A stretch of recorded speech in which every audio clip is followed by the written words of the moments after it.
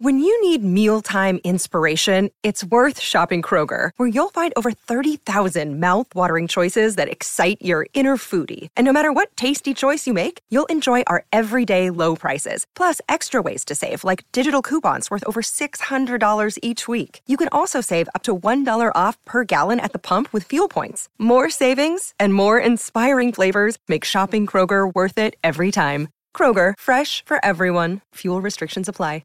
Maryland sports fans, there's only one sports book in the great state of Maryland with over 50 years experience booking bets and supporting customers. Betfred Sportsbook at Longshots is now open and is the only sportsbook in Frederick offering cash betting on football, basketball, world soccer, and more. Visit the Betfred Sportsbook at I-270 and MD-85 in Frederick, right next to Longshots off-track betting. Go to BetfredSports.com for more information and your chance to win exclusive merchandise. Must be 21 or older. Play responsibly. For help, call 1-800-GAMBLER. Okay. My dad was a stripper at a There's the place. show intro. Exactly.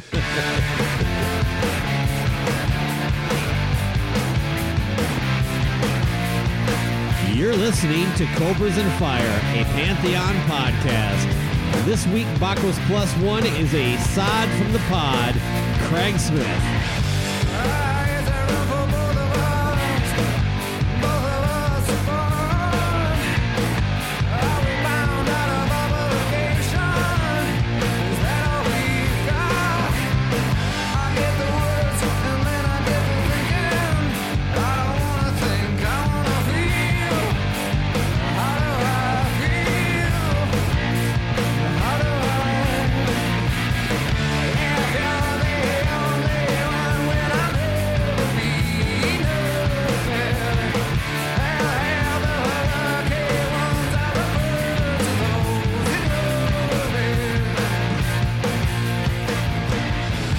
Welcome to Cobras and Fire. My name is Baco, and today my plus one is a man who never plays beer pong on anything but official Kiss merchandise.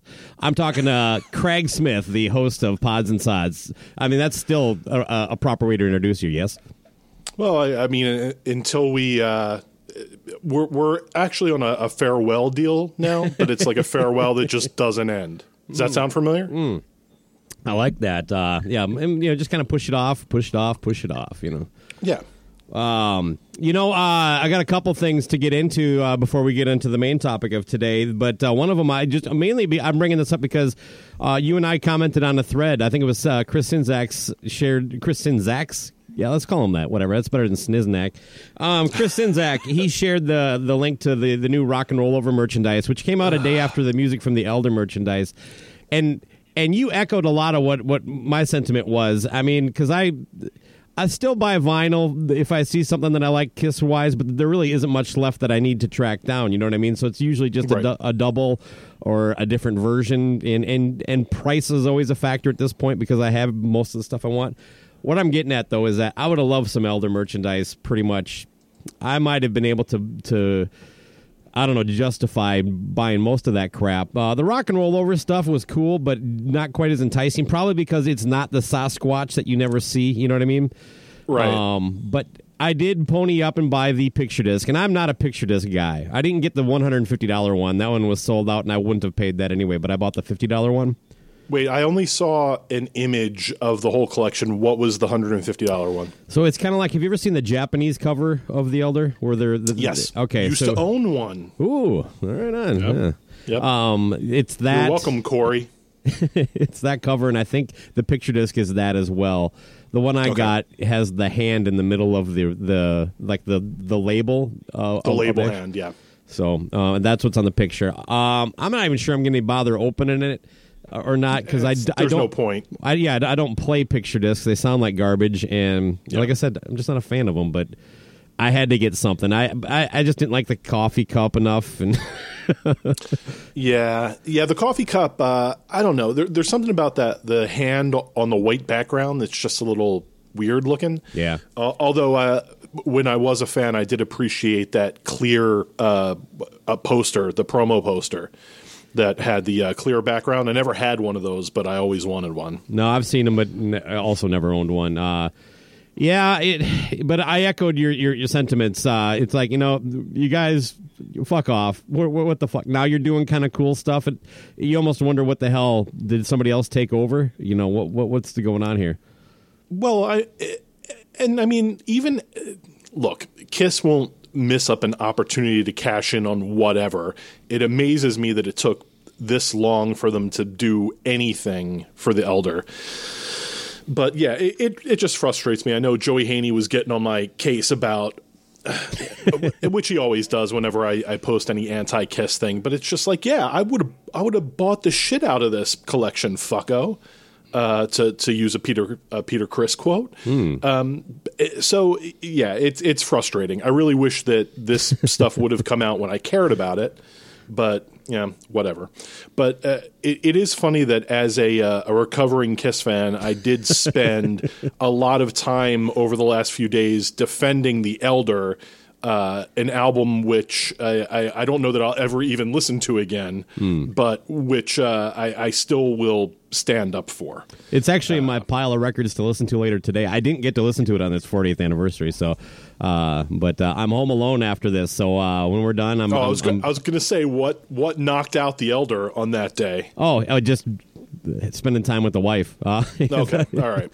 I thought you were going to go with like some kind of artist that I could make fun of. Oh no, nothing or like that. You could have mentioned and Eric could have made fun of in the comments. I worked, came home, hung out with Toots. That was it. I spun no vinyl that day or since. But today I have an afternoon to just play some video games. I've been away from my PlayStation for 3 weeks with work and vacation and stuff. I finally have some alone daddy time to fire up some Madden and waste some time. So, anyway. I mentioned beer pong at the beginning. They have a rock and roll over beer pong table. Now, I actually like the table. Oh, I didn't even see that. I didn't see that in the yeah. Wow. Now, it's like $270 because I was like, I might just buy that table to have, like for Thanksgiving or Christmas when you need that little extra table, folding table out for buffet space, Yeah. But if this was 1996, Eric would already have owned it. He bought literally every piece of Kiss shit that came out on the reunion tour. Now, the pool cue, the whole deal. I think the pool cue is somewhere in my house. My wife bought that. She got a lot of post reunion merchandise. Oddly, it's like her collection is all that. But I think probably just because of when I got into Kiss, I've always kind of leaned more. I bought plenty of stuff, by the way, post reunion, but my real heart for collecting was the 70s and early 80s stuff. So absolutely. Wait, you got into Kiss when? 77. So what was the earliest piece of Kiss merchandise you remember owning? I know what mine is. It had to be, as far as outside the music, I'm thinking the Lunchbox. But as I've harped on my family for being poor on this show, I often had to choose between a record or like a T-shirt or something. I almost always went for the music, so I'm kind of proud of myself for that. I didn't have a lot, period. But I've bought most of it as I got my own job, things of that nature. So yeah, I remember. The first Kiss album I owned was Double Platinum, so that was like my first piece of Kiss merchandise, in terms of records. But I'm fairly certain the first thing I owned was that little transistor radio. That would be sweet to have. The little transistor Kiss radio. Yeah. I had that for years, and then I sold it for a decent amount at some point. Wow. Well, at least you got something for it. Yeah, and it didn't work. It probably hadn't worked in years, but good memories, those little... And I think my dad found it at a flea market. And that's probably how I got most of the Kiss shit that I had as a kid. My dad would find it at the flea market post Dynasty, and he would only buy me Kiss albums if they were a quarter. And he'd come home and he'd be like, "Yeah, there was this one. It was a live something, and I didn't buy it because it was 50 cents." And I was like, "But it's 2 records. It fits. You could have done it." The math works. Yeah. So, but most of my albums came from my cousin. I got handed down a fairly healthy Kiss collection after I was made for Lovin' You, which I assume a lot of people my age probably had older cousins that did the same. Did it skip right at the beginning? Of what? My Dynasty was one that I got fairly new. Okay. And yes, my Dynasty did skip right at the beginning of I Was Made for Loving You, and then again somewhere else on the side. Yeah, that was the first album that the band, released that I got. Hotter Than Hell was my record, but my sister and I kind of had to share all our records. It was just in one spot, and so what Mikasa Sukasa, I used that wrong, I'm sure. But yeah, have you ever played beer pong is what I wanted to know. I have not. That's one thing I have never done. I've witnessed it, but you know me. Anything that requires hand-eye coordination, if it doesn't involve a sock, is just something that I'm not going to be very, very good at. Do you need eye coordination for the sock activity? Well, kind of, because Eric and I have a thing that we call. Oh, no. Eric is coming up a lot in this episode, and also he's very Freudian. If he ever hears me say the beginning of me and Eric had this thing when it comes to socks. You can't. It was what we called landing on Andrew Stevens. So, like, Andrew Stevens would show up in those Cinemax movies, and you would have to, excuse me for the fairer listeners out there, but you'd have to bust at the right time. And, sometimes you'd land on Andrew Stevens, and it's like, that's not what I was aiming for. Yeah. That was always the worst, like when the porn would shift, from the what you're enjoying to the dude's facial expression. It's like, why are you even showing this guy from the crotch up? But it's not that. Like the dude's facial expression is kind of like, think about baseball, swing all night. But, right. You're then just trying too hard to think like, when's this scene going to be over? And for a 13-year-old, it can be really bad. Oh man, the only drinking game I think I ever had any skill at was quarters. I was decent at that. But honestly, beer pong came around in the time that that kind of part of my life was phased out anyway. The whole drinking game activity deal. So, so what? I don't know. I guess I don't know how old beer pong is. I'm just saying, by the first time I heard about it, I was already kind of like tapped out of drinking games, I guess. Yeah, my drinking game. My favorite one was drink as much as possible, and that's why I'm no longer drinking. Yeah, I like that. But game. I have fairly good memories of most of it. Oh my God! Alex Alt was kind enough to remind me that I joined you guys for Halloween, pretty tuned up after watching. Spending the afternoon with some friends watching the Vikings. I think they lost that day too. Believe it or not, I just. Or was it the Halloween stream? I think so. Yeah. Yeah. I had actually largely forgotten about it, but he was kind enough to bring that memory back. But anyway, so we can play coffee pong today. We're both partaking. I can dig that.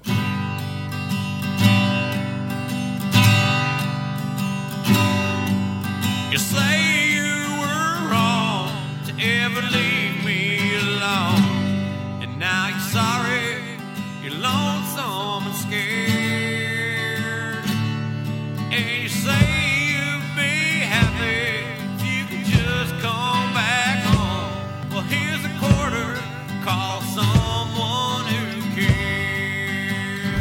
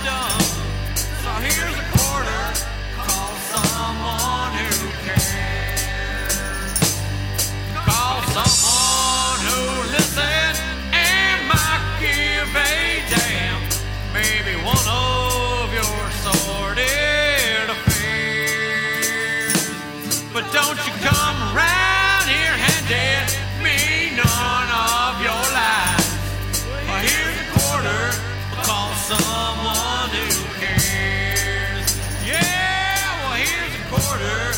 Call someone who cares.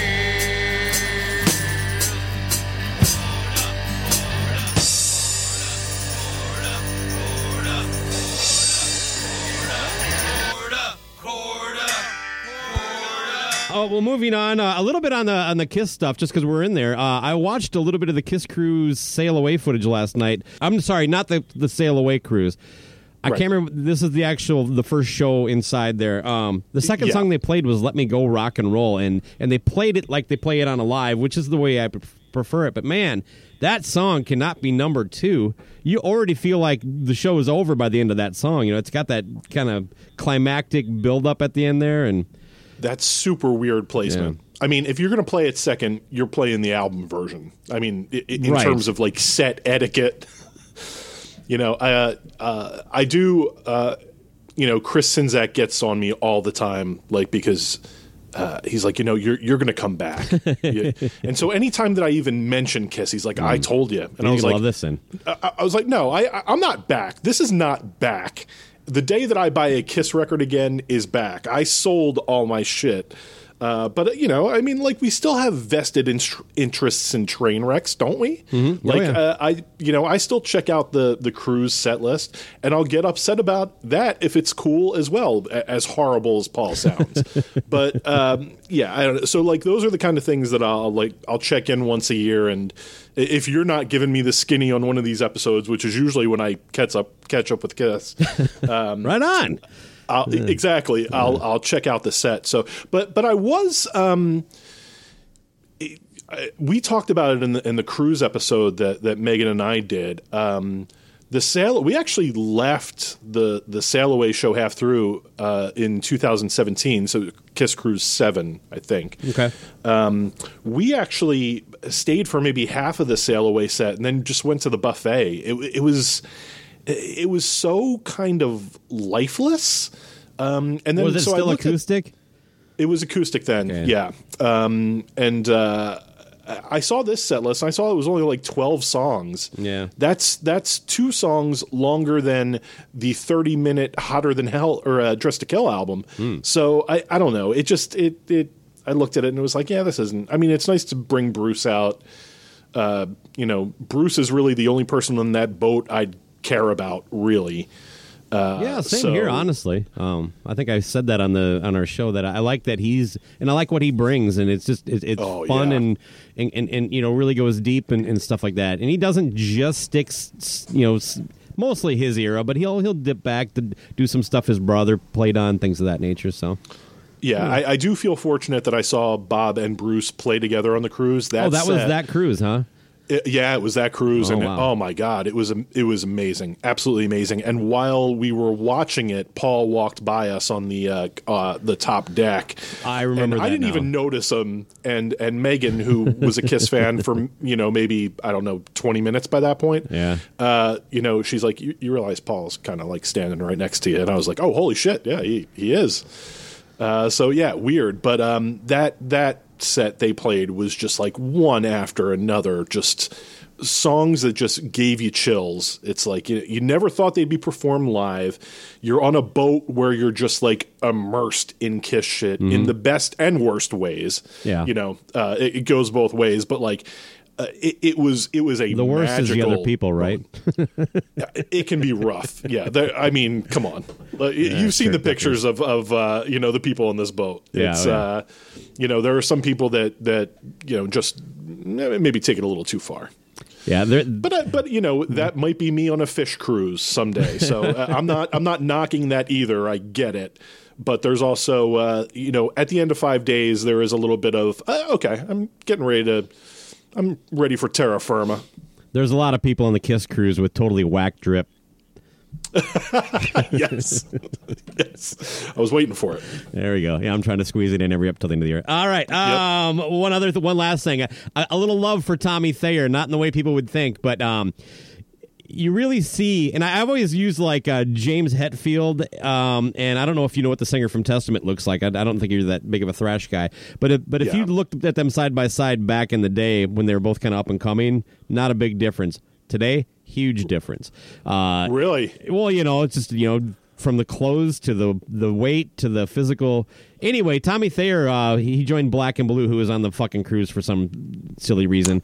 Anyway, I didn't realize that. Is this the first time that he would have played with them since? No, they've done a couple things. I mean, they play without him mostly, but I know he's joined them off and on a couple times over the years. But Tommy shared a picture on Twitter of him and the singer Jamie St. James. I don't know, just at a table somewhere in the cruise, and Jamie looks, a little moon-faced. I only mean that because of the weight that he's put on over the years, things of that nature. I'm not suggesting he was drunk. I'm just trying to describe it. Meanwhile, right. Tommy looks fucking immaculate, like he hasn't aged. He's been preserved. Yep. And it just shows you what money can do. You know what I mean? It's just... Well, the silver makeup affects people in different ways. You see what it did to Ace. Yeah. And, well, Tommy, I think, has been a little Tommy, better with his money. Yeah, for Tommy, it was like the fountain of youth. Yeah, that's kind of where I was going. It's just like, man, he say love or hate him, man. He looks great. So good on you, Tommy. Yeah, he's actually the one member of current Kiss that I have no issue with. Really? I don't have any issues with Tommy. Again, like we can piss on the makeup was not his decision. Yeah, and I know this is beating a dead horse. This has been talked about to death, but no one would turn down that gig. Except maybe Bruce, who'd be like, "Yeah, I'm not putting on Ace makeup." I would like to you. see what I would do in that situation because my gut says you're not doing that, but I don't know. Yeah. Well, here's the thing, though. Was never close to being asked. It turns out, Craig, I was not on the short list, so I'm surprised by that. So I can hypothetically turn it down. Okay, but because I've seen you at these elder events. Yes, I pull out the deep cuts, baby. Yeah. I'd like. You know what? I'm very confident in my sexuality, but I might like to see you in that silver makeup. I'd like to see what it does for you. Oh God, I've always pictured myself more as the next Paul Stanley, so I'm gonna have to. Okay. That's why I turned it down. I was like, well, when Paul steps down, give me a call. I will say that you're about neck and neck when it comes to motivational speaking, so I'll go with that. Right on. Okay. Yeah. Well, hopefully, the people who think all we do is shit on Kiss are happy with this conversation. I wanna play with dynamite, time is rough for heavy breathing. Gonna start cold crazy till the dawn without a reason. I wanna take me on vacation, travel off as a track. Find a new sensation and I ain't coming back. Tired of trying to be what I'll never be. Baby, you can never see that. I don't wanna romance, I don't wanna dance. I don't wanna romance or a second chance. I don't wanna romance, I don't wanna dance. I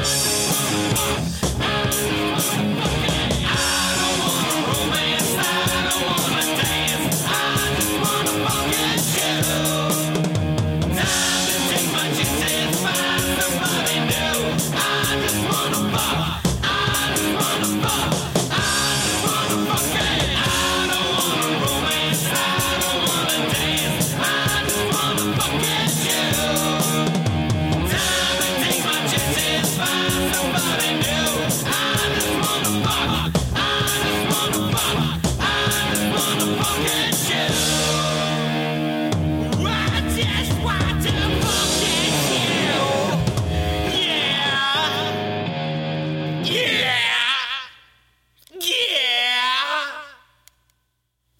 I wanted to mention since the last time we've had you on, you have moved and you got your nice little dig set up. I can see everything. It looks good in the background.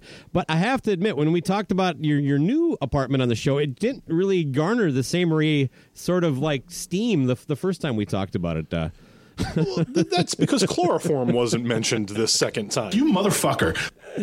Oh yeah. I told. Although, let me say this.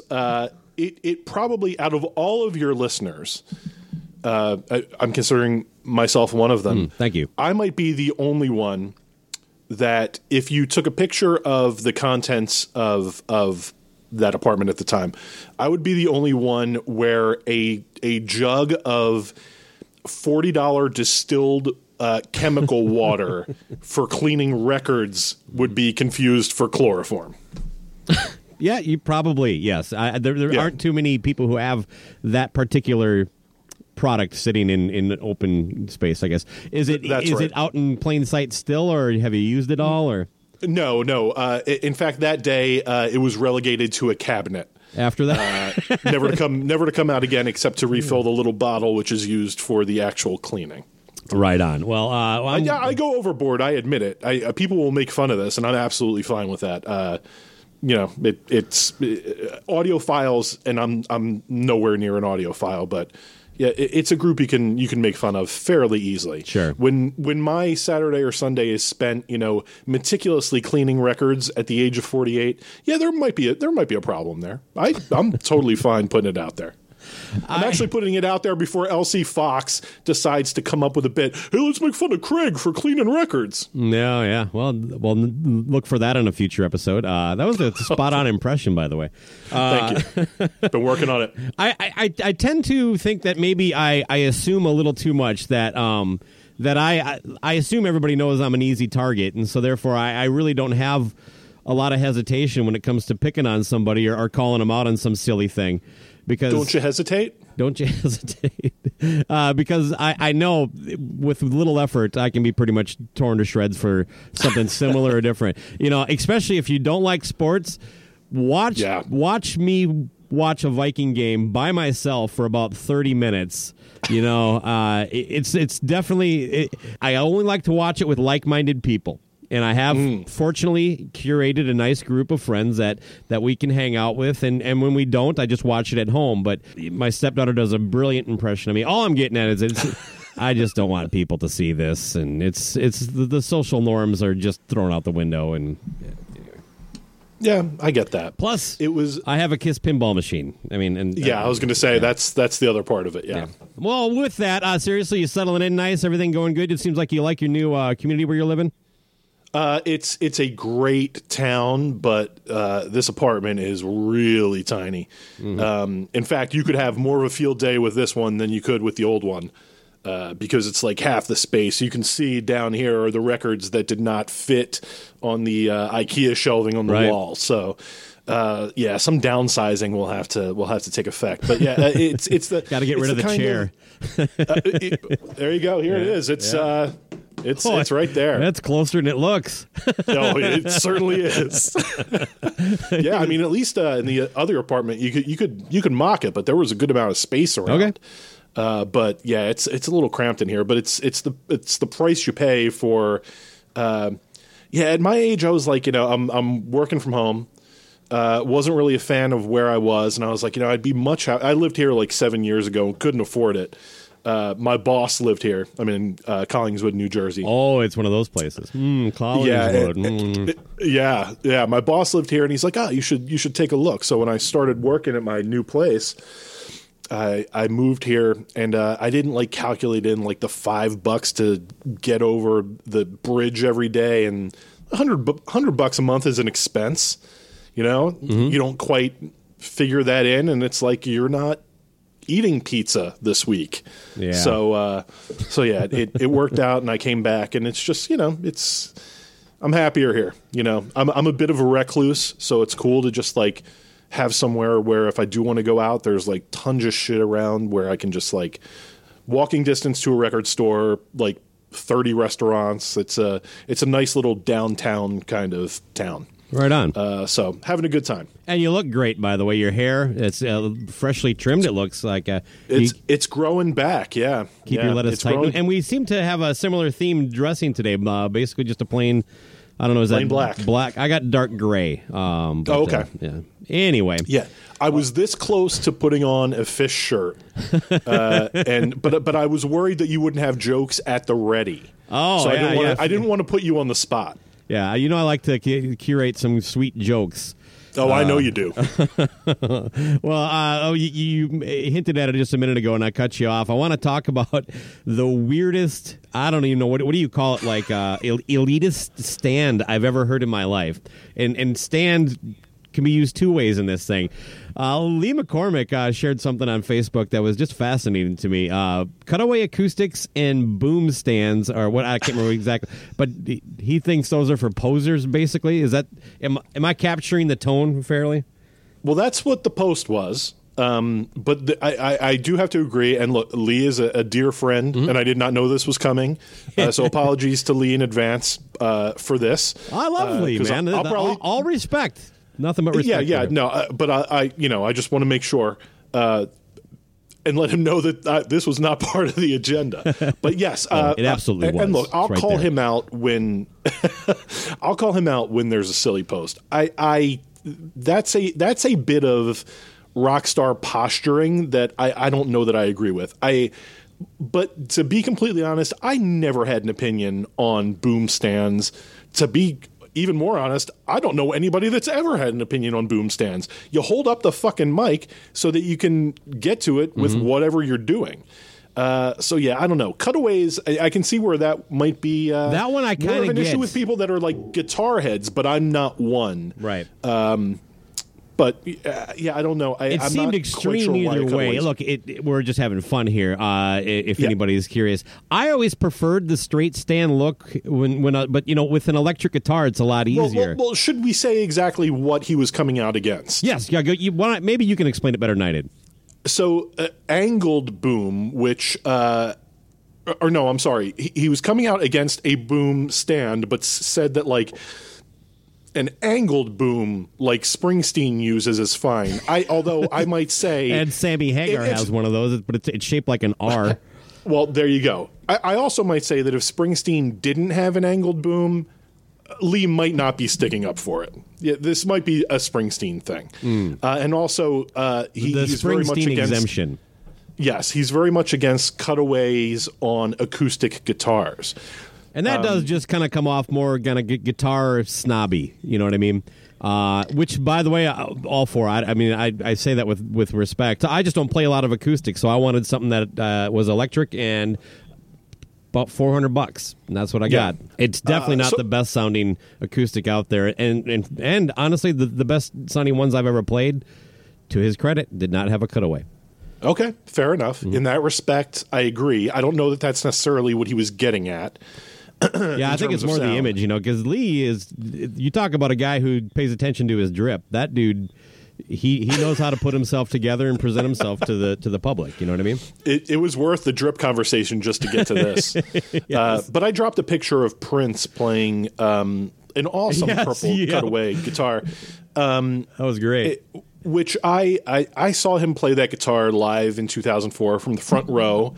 I don't know that I would piss on anything that happened at that show, much less his playing or what he was playing. And to be completely honest, my image should have shut down the thread. You see Prince playing a guitar, fuck off. This is the right guitar to be playing at that point. And he had a boom stand. And had a boom stand and was sitting, which is probably another bad thing. So, yeah, I don't know. And then friend Corey, who is the person that I sold my Kiss collection to, responded with a picture of Paul Stanley, I think from Unplugged, playing a cutaway acoustic. But that I can agree with. Probably dopey on Paul's part. Yeah. But Prince, no. You don't come out against that. That's just silly. One thing, I'm going to stand by Paul on this. I think he's always had immaculate taste in guitars. I wouldn't doubt that. Except for that, I kind of brief said that in jest. Steinberger phase that he went through. Ooh, yeah. Forgot about that. Yeah. Other than that, pretty consistent. Yeah, not too bad. Yeah, I'll go with that.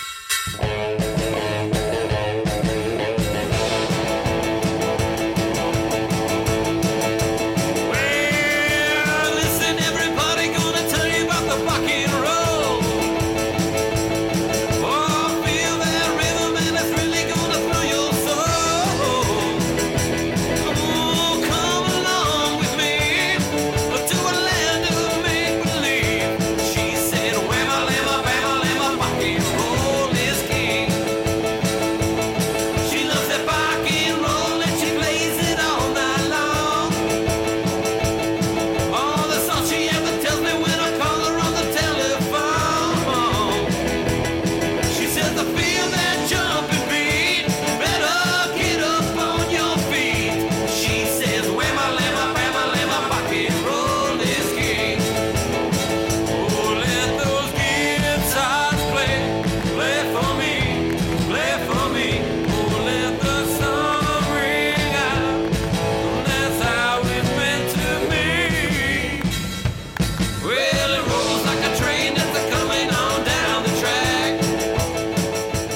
Minnesota, you took a trip out to Paisley Park, and then you did an episode with Andy Shaw, who went with you, and you kind of like broke down. Oh, Andy Shaw, hey. My couch pulls out, but I don't, Yeah. I don't do it as good. Don't you know?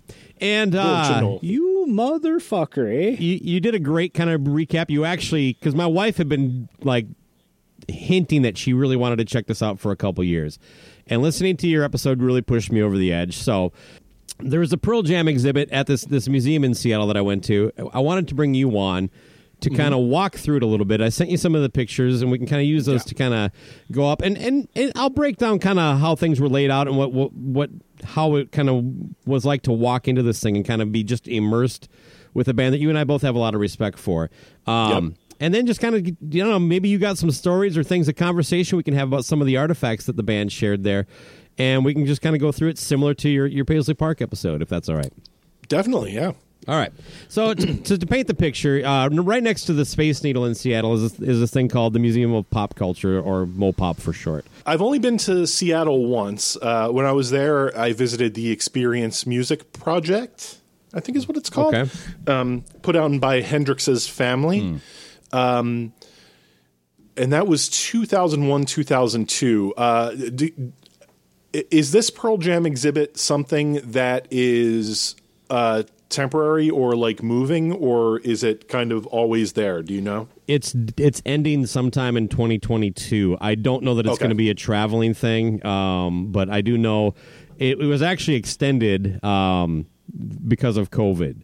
So I was going to wrap up sometime this year. I don't remember the exact dates, but I remember that was honestly one of the larger factors in me wanting to go out there. There was a handful of things. My wife wanted to go to the Funko Pop headquarters. My sister lives out there. I have a dear friend. His name is Carl. So I haven't seen him since I was probably 16 years old. But for about 2 years, it was me. It was Carl, Baco, and a guy named Dreesen. The three of us. When I was catching up with him out in Seattle, I called this. It was like our Stand By Me era. We weren't really bad kids, but we were definitely mischievous, and it's like that was the time when we went out and looked at dead bodies, things of that nature. But no, so the opportunity to see him and just sit down and have a meal with him and just kind of reminisce. It ended up being, that was a huge thing, and it ended up being really rewarding, to be honest with you. But yes, this MoPop Museum is right next to the Space Needle. When you take the Space Needle up, you look down. They tell you this is supposed to be like the building from the top is supposed to look like Hendrix's smashed Stratocaster. Really? Okay. And like the monorail is the neck. So I looked down, took a picture of it, and I'm like, well, this is kind of like a Picasso version of what it meant, But I love the idea that there was some inspiration musically into the actual architecture of it. Outside, they have a Chris Cornell statue that, the statues are difficult. They either look pretty cool or they just don't deliver, and this one just doesn't. I kind of feel bad. That's a bummer. Yeah. Yeah, it's a very thin line. Yeah, it really is. I don't even know. I don't really have a solution for it other than like if it doesn't work, just scrap it and try again or something. I don't know. Yeah. All right, so you go into the museum. The first thing you're on the main floor there. It's got like a sci-fi exhibit, and it's all these movie artifacts from science fiction movies from all eras: Star Wars, Star Trek, Lost in Space, things of that nature. You go up to the second level. They have this really cool. It's almost shaped like an upside down Christmas tree, but it goes like 2 floors high of just guitars, kind of. Oh wow! Yeah, and it's like. Wait a second. That was. Also, I saw that. Okay. That I specifically remember. I have pictures of it. So I wonder if... Now, was the Experience music thing right next to the... I mean, maybe this is kind of something that grew out of that? It might have been. Yeah. I don't know the history of the museum, unfortunately, but... Okay. But up on the second floor there, around those guitars, is there's a Nirvana exhibit, a guitar exhibit, a Hendrix exhibit where they actually have one of the mixing boards from Electric Ladyland. That was kind of cool. Is that one that Dave Grohl hasn't bought? Yeah, apparently. Maybe Dave bought it and donated it. Who knows? Donated it, maybe. Yeah, true. And they have a hip-hop exhibit that I checked out. And a video game exhibit, which was actually pretty weird. Oh, wow. Yeah. Weird how? Because none of the game. It was all like you could go in and you could actually play these games, but you've never heard of any of these games, and these weren't on systems like that are common, and they seem to be from all eras. But you don't know how to play the game, and I don't know. Some of them didn't work. It just I was expecting more kind of because outside there's a big picture of Mario Brothers on the wall, and I kind of expected to be kind of immersed in like everything from the history of, because that's how every other exhibit is. Right. You know, when you mentioned the hip hop, that was something about Experience Music Project that I was into. I was into hip hop as a kid until it got. Let's say I was into it when it was just a little more underground, just starting to break, and I was pretty much out by 1985. So like 83 to 85 was to this day. I still consider it like my favorite period and genre of music because it was like discovering something crazy that I never knew existed, and it was exciting in a way that music, as much as I loved it in years following, just wasn't as exciting. So at Experience Music Project, there was like a big Grandmaster Flash exhibit. There was like this big thing with a bunch of, I just remember a bunch of spray paint cans in this big cabinet.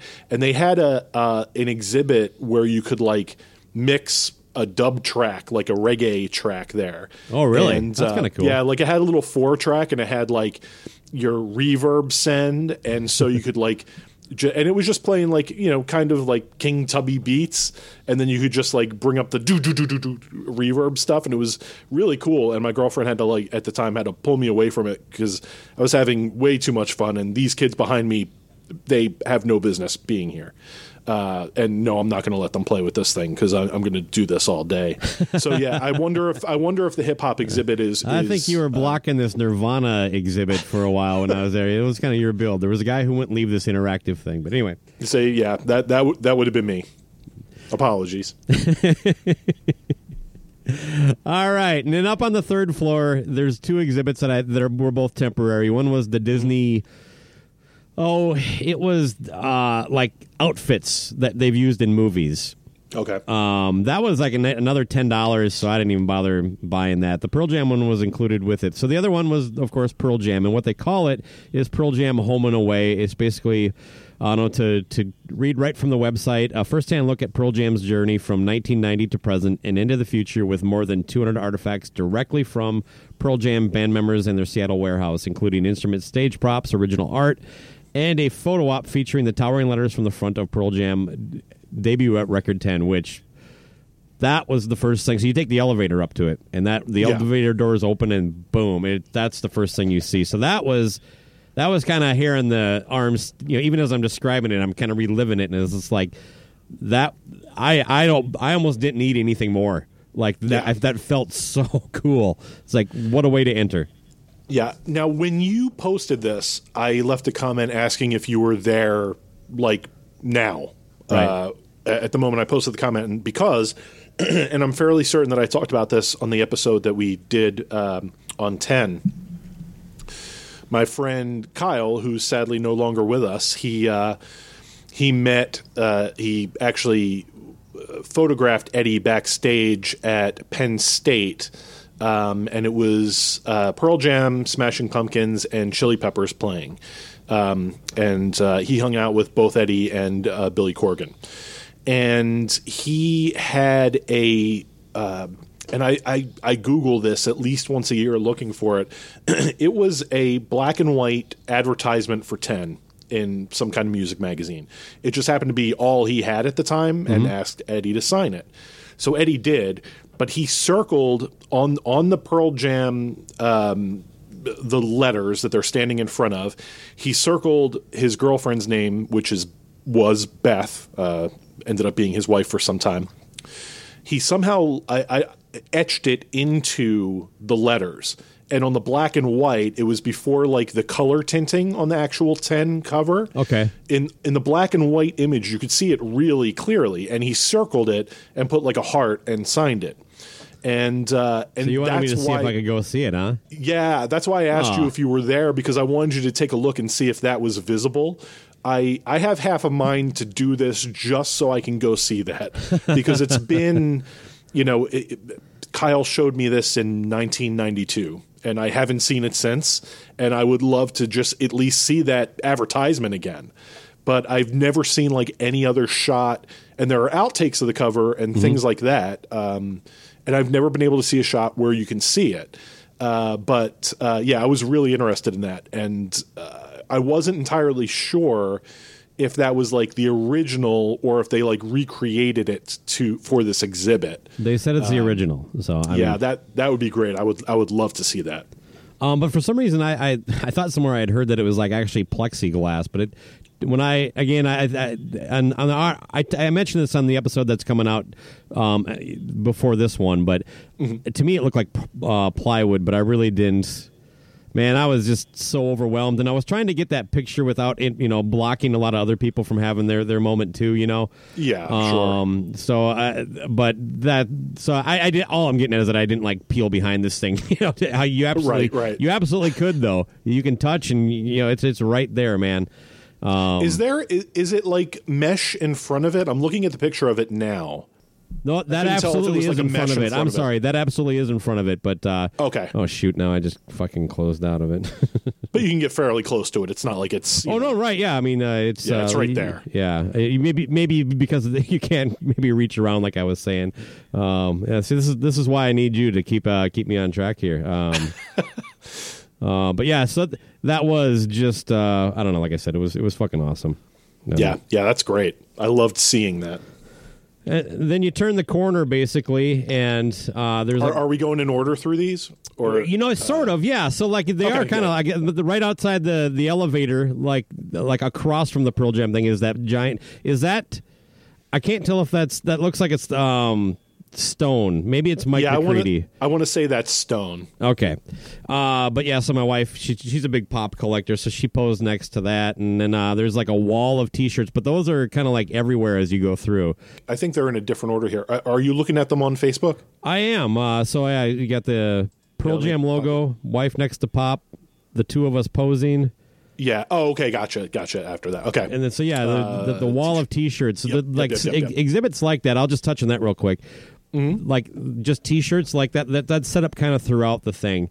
Okay. And it's like floor to ceiling, and it's really done kind of cool. They all look just like that.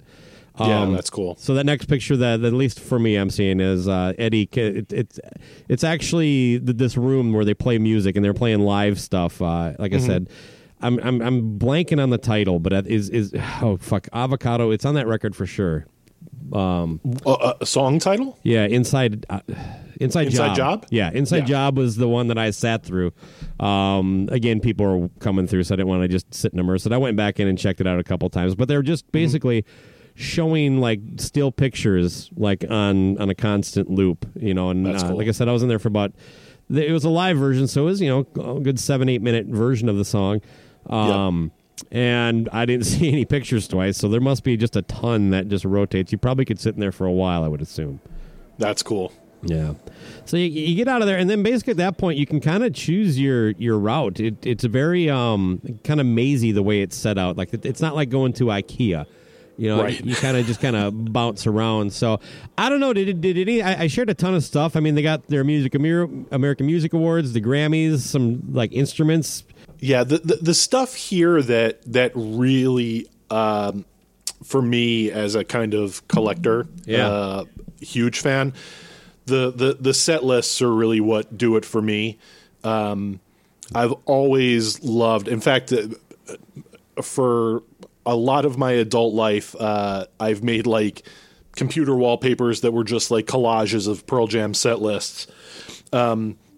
I love seeing handwritten shit. Aside from that, like seeing the original like Mama-san demo and Eddie's demos that he sent to Stone and Jeff with the kind of like whiting out the actual cassette and writing over it in that Eddie handwriting that's just so identifiable.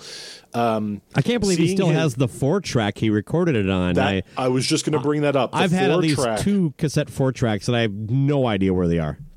You know what? It's funny you should mention that because Billy Corgan just sold a bunch of stuff on Reverb, and amongst it was like his 4-track or 8-track cassette recorders that he recorded like Pumpkins demos on that ended up becoming B-sides, and they were only like a few $100. And I was like, I wish I'd have seen this. I totally would have like dropped that for a 4-track owned by Billy Corgan. Just like a bunch of effects pedals and stuff like that. Like just went for what I thought was insanely cheap. But yeah, I love seeing this kind of stuff. One of the things that I thought was cool at Experience Music Project, and I kind of see it here. I'm looking at the picture, the first picture here that has like the set list, and it's got the note that says "Sorry, love Ed." Mm-hmm. There's a picture. I'm not entirely sure what it is, but it's got a knife and it's a cutout of something. It looks fleshy. I don't think it is, but it's one of the pictures on the front of No Code. Okay. It's next to the mirror ball thing in one of your pictures. And one of the things I thought was cool at Experience Music Project, I'm not a Husker Du guy, but they had the, I guess it was the gatefold to Zen Arcade, which has like a bunch of handwritten lyrics inside it. And they actually had like the mock-up with all of the actual handwritten lyrics like cut out and placed. To shoot the album, the actual album cover, or however they print it. You're the printing guy, not me, so I wouldn't know how they do that kind of stuff. But like back then, it would all been done by hand. The job was called stripper, believe it or not. Okay, my dad was a stripper at a printing place. Show intro, exactly. No lie, yeah, he worked at a printing place in Philly, and whenever he would have to like fill out anything for school that like was parental and it had like occupation, he would get a kick out of writing stripper every time. Yeah. Dad joke. He loved it. Well, I guarantee the stripping done in that inside of that Husker Du record you're referencing was pretty rudimentary. That was probably pretty easy, but because there is a lot of stuff. I'm sure your dad could explain it way better than I could because I never did it. I just saw how it was done. But where they're just basically fine line peeling things into 4-color, images that they can burn to a plate. Anyway, like I love seeing like those kind of elements before the finished product. Yeah. So that kind of stuff's really cool for me. So I like seeing like the photographs of stuff that ended up on No Code and things like that. That's really cool. The Mother Love Bone stuff I thought was fun, and we were talking about bad statues. I think the Andrew Wood statue that's in there is really cool and well done. Kind of where he's almost like a Seattle tree at the bottom, and because over the course of doing the grunge thing, I got a much bigger appreciation for Andrew Wood as far as his importance and him as a person, watching documentaries and kind of seeing his own mannerisms and hearing him talk. So it's nice to see that they still kind of they latch on to that. I'm not sure the family agrees with me on that, but that's a different issue, I guess, altogether. Sure. But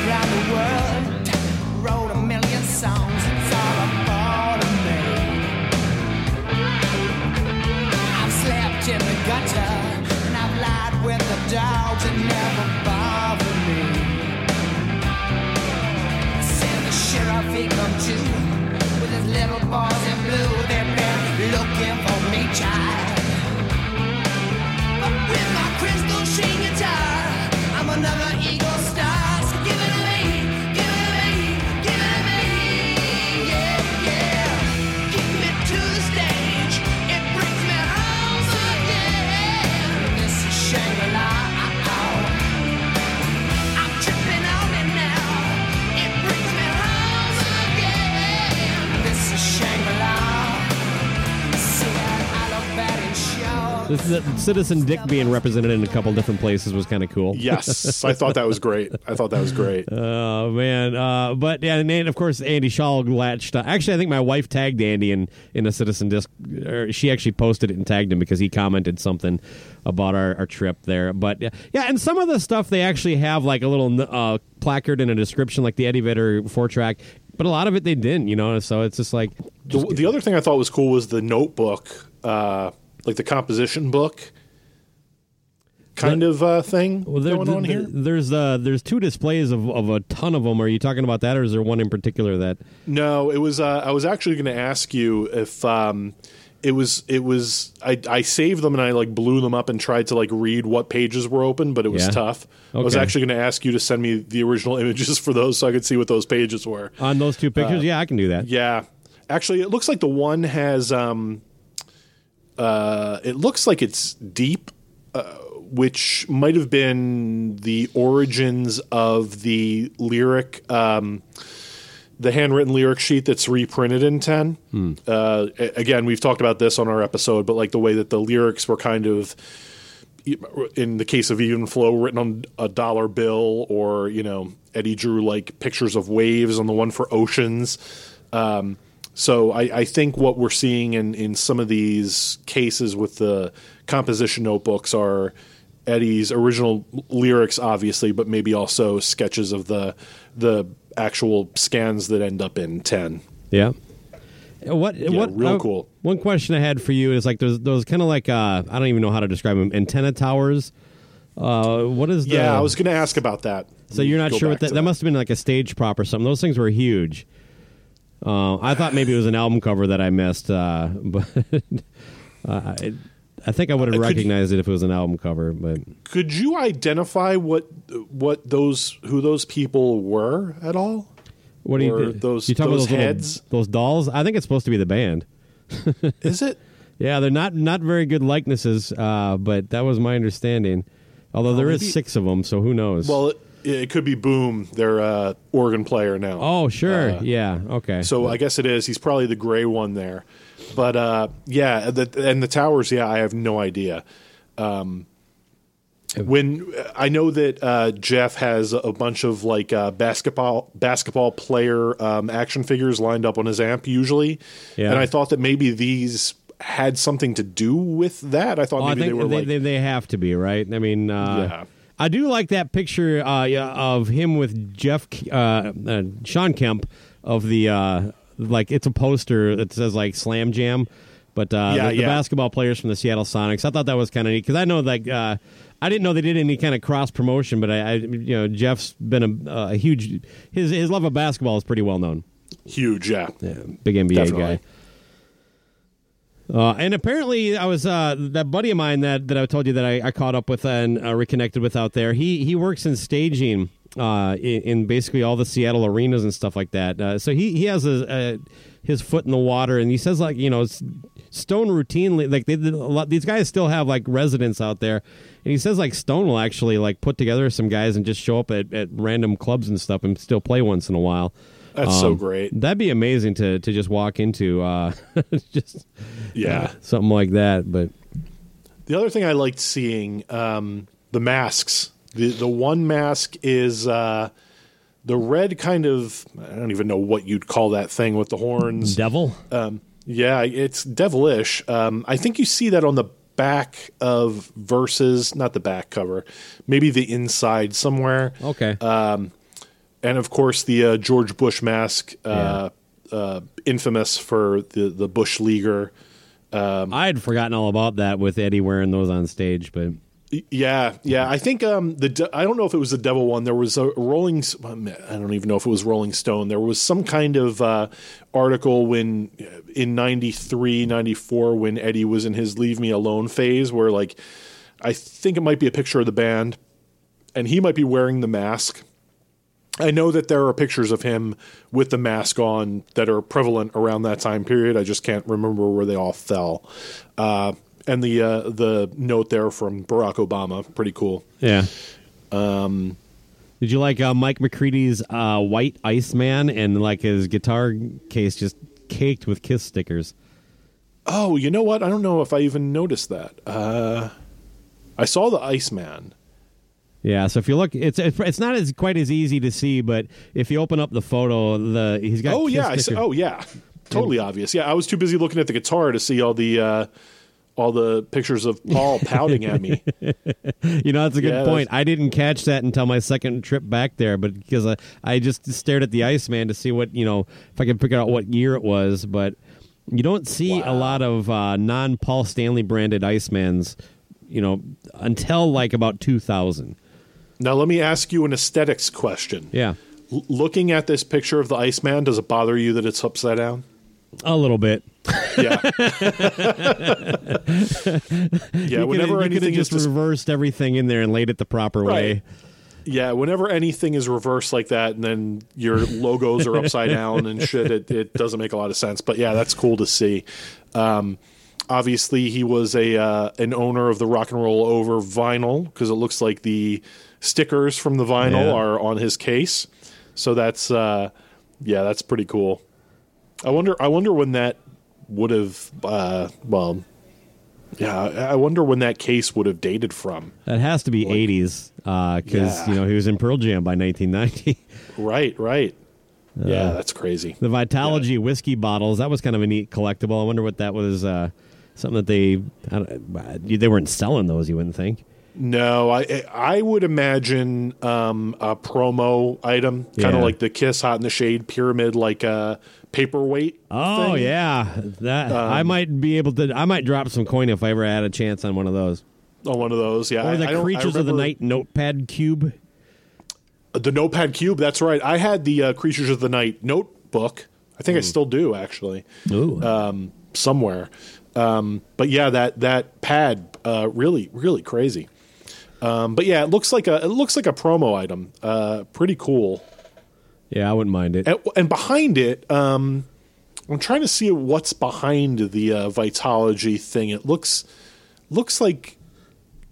I actually have a. Let me see if I can pull it up here. It looked. It looks like the spine of a like a 2-inch reel of master tape. Yeah. So from what I can tell, it looks like you got the masters for, or maybe for, or multi-tracks or whatever for Whipping, Better Man, and Out of My Mind, which is pretty cool. Out of My Mind is a live song that became the B-side of one of the Vitalogy singles. So it's pretty cool to see that. Yeah, it's something like that. I do have a lot more photos than I shared. I tried to pick the cream of the crop, and also, I took doubles of shit, but I guess I don't have a much better view of that I can see. Well, then I'm going to have to go. Well, yeah, like I meant go to Seattle, not leave the call, but okay. Either way. Oh, here we go. You know what else is cool?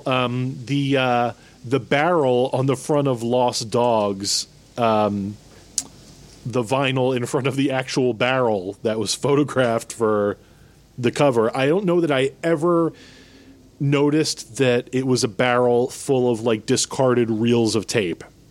I don't know that I ever looked that hard at the cover, but that's very cool considering that it's an album of bonus tracks and outtakes. So it's cool to see that barrel there.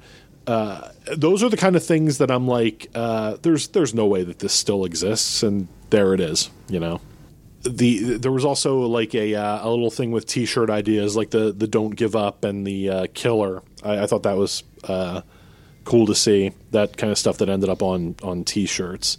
Yeah, it is. I can't just undersell this enough. It is very immersive. It's a big room, you know what I mean? But it's not like, walking through Paisley Park where you almost need to be guided and have things explained to you as much. Right. So it's like its own floor, but it is just so much. I love I probably spent 5 minutes staring in that room that has like their band equipment set up just to kind of like, what are they using? What are they playing? That was more the music nerd in me, but I love the look of that Marshall half stack with the with basically with the cloth not on it. I think it has like a steel grate instead. Mm-hmm. I don't even know if I've ever seen one of those before, but where you can actually see the speakers. But the speakers, that's pretty cool looking. Yeah. And then of course Eddie's mic stand because it's Eddie. Yep. It is a boom. Oh no! But I think it's allowed because he's not using a cutaway acoustic. Well, I don't know. I don't know that they necessarily have to go hand in hand. I think it might be one or the other. Okay. All right. That's disappointing. Now, I don't know if you can tell, but that lightning bolt is a couch. Yes, I did. I was able to tell that. A Davenport. Yeah, let me go back to that. Yeah, the lightning bolt. Yeah, it's pretty cool. There's certain parts of this conversation. It's like that Chris Farley bit. Like, yeah, that was awesome. Yeah, no, I mean, I thought of you quite a bit when I was there, based on our conversations talking about those 2 records for the grunge series. By the way, this can be an interactive thing. Listeners and fans of Cobras of Fire can just hit your Facebook and look through the pictures. Yeah, and I probably had talked to LC handles the website stuff, and I'm sure he'll be happy to dump a bunch of these into the show notes. So if you're on the CobrasandFire.com page, scroll down and just take gander, walk through this with us a little bit. Yeah. So yeah, the other cool thing, you have a picture of Amy standing next to the very large Eddie Vedder Funko. Yeah. Pop, and the shirt he's wearing is the shirt that he wears in the Pink Pop show, which is a show around the time of 10, yes. which is on YouTube. It's fantastic, and I think, if I'm not mistaken, and you can go on Etsy and buy like reproductions of this shirt. It's it's a Pearl Jam thing, but I think that somewhere along the line, many years later and fairly recently, he played a gig and was wearing the shirt or a reproduction of it, and it was just one of those kind of callbacks that fans appreciate. Have you seen the Kiss Funko Pops? They got the guitars are all fucked up. They're I don't even know what they're trying to do. Yeah, it's just like Actually, I don't know that I have seen them. So. Yeah, I'm looking at them now. What the hell is Paul playing? Yeah, looks like he's playing like a natural P-Funk bass. Yeah.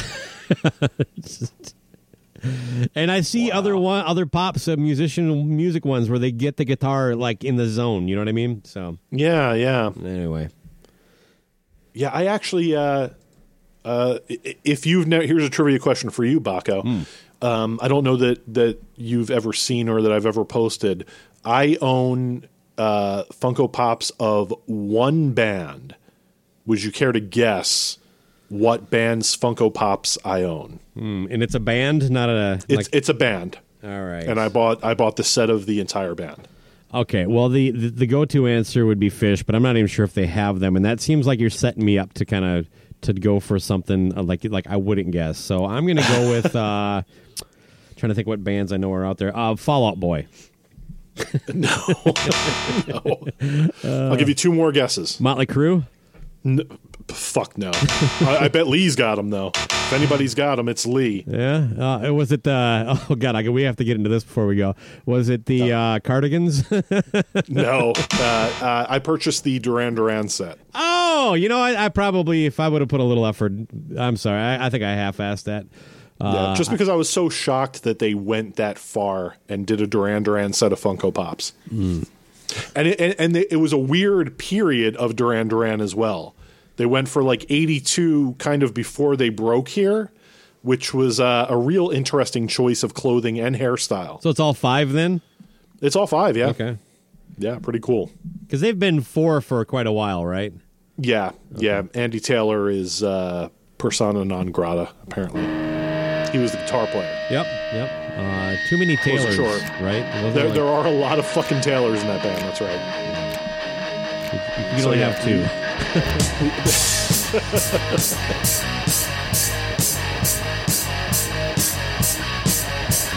Still coming at you every night. Sprung up attention, they fall for you at first sight.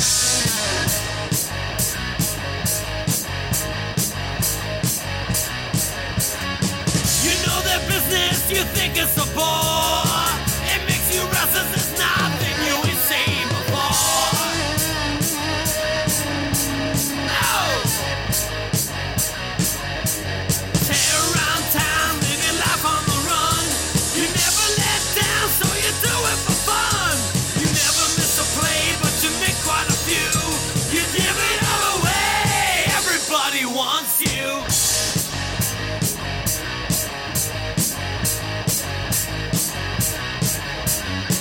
You crave attention, you could never say no.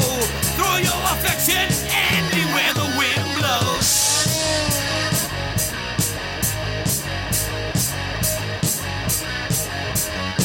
You always think that you're on top of the scene. You sell a copy like the cover of a magazine. Ow! Putting on the eyes till there's nobody else. You never realize what you do to yourself. The things that they see make the daily reviews. You never get for real. Everybody wants you.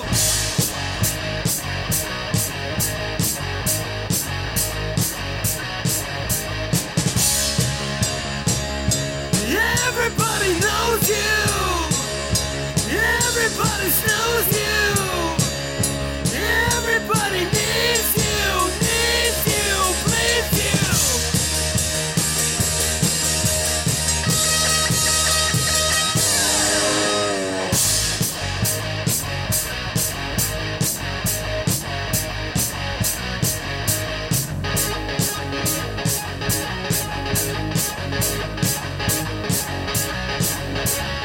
That's evolution, impossible dream.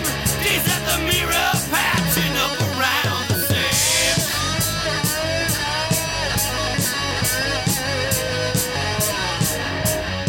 You got your glory, you pay for it all. You take your pension and loneliness and alcohol. Hey! Say goodbye to conventional ways. You can't escape the eyes, use the track of the days. The more you understand, since the more that you do, you never get away. So yeah, you wanted to pivot to Oh, yeah. So, I definitely meant to bring it up, and it was actually how I was going to segue into the conversation about Lee, because he's one of the people that came at me. But, yeah, so I had Dave Brewington from Blame Your Brother on my last Plus One, and on their show they do a Mount Rushmore of, like, Halloween candy or, certain kind of movies or whatever, and that's how they end the show. So it's kind of a nod to him and his show. I did one that I knew would be kind of fun, and it kind of fit more Cobras and Fires vibe, but worst 90s bands. Yeah. Now, you commented that he got it right and I got it wrong. And that's always the fun of those things, so there's no offense taken, but I, honest to God, cannot believe, because it wasn't just Lee, I got so much fucking shit for the Cardigans. I'm like, well, when did they become the fucking sacred cow? Oh, my God. Yeah, it's this is a slippery slope, and I'll tell you why. I am no stranger to being snarky and or shitting on bands. Yeah, but in the last few years, I've and look, people are angry at me.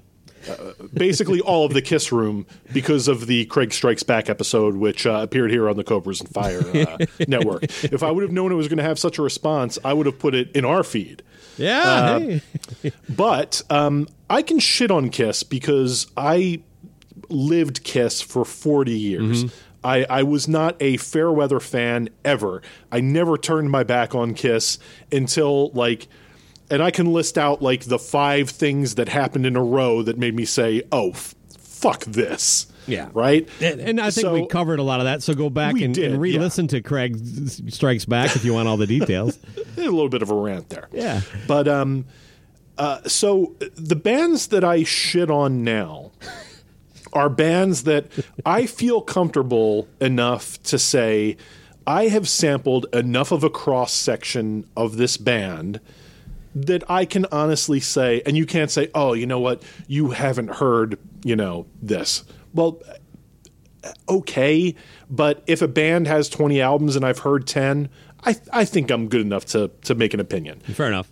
In the case of, like, I won't name a band, but, like, if I can't stand the lead singer, if I think the lead singer is a piece of shit and is absolutely grating to look at when they're performing, because they're so ridiculously over the top in a horrible way.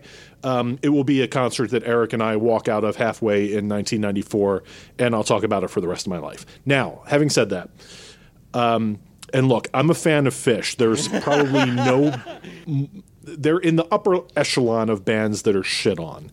But I also can say that 95% of the friends of mine that shit on Phish have no idea can't name a Phish song, probably have never heard one. They've only seen that goddamn Shred video where they overlay sounds on top of it. Much like that, and I'll also go to bat for Yoko Ono, who put out some great fucking albums, better than John Lennon's albums at that time. Easy now. Yet people, easy now. I'll say it. Pump the brakes. Yet there's this video of her screaming, and then somebody overlaid Billy Joel on top of it and put it on YouTube as Yoko Ono covers Billy Joel, which is not what it was. I'm not one to get into Yoko's screaming performances as art, but I will stand up for her solo albums from the 70s because they're pretty damn good.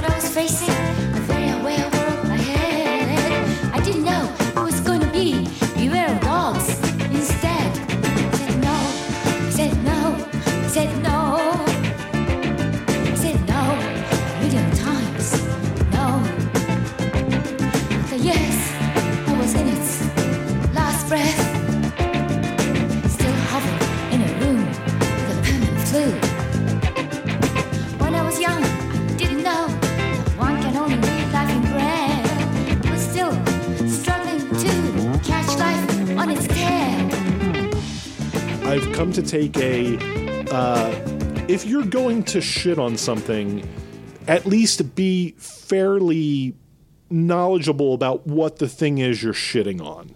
Like, people shit on Phish because Garcia died, and so all of these hippies that followed the dead then latched on to Phish, and this has been something they haven't been able to shake. Phish is one of the best bands musically that I've ever heard, but their fan base really drags them down. I'm probably responsible for it because now I'm one of them. I only shit on them because I'm talking to you. That's fine. I don't really too. Walk around with much of an opinion on the Phish at all. And that's the thing. And I'm that way with all my friends that like Phish. It's just it's definitely.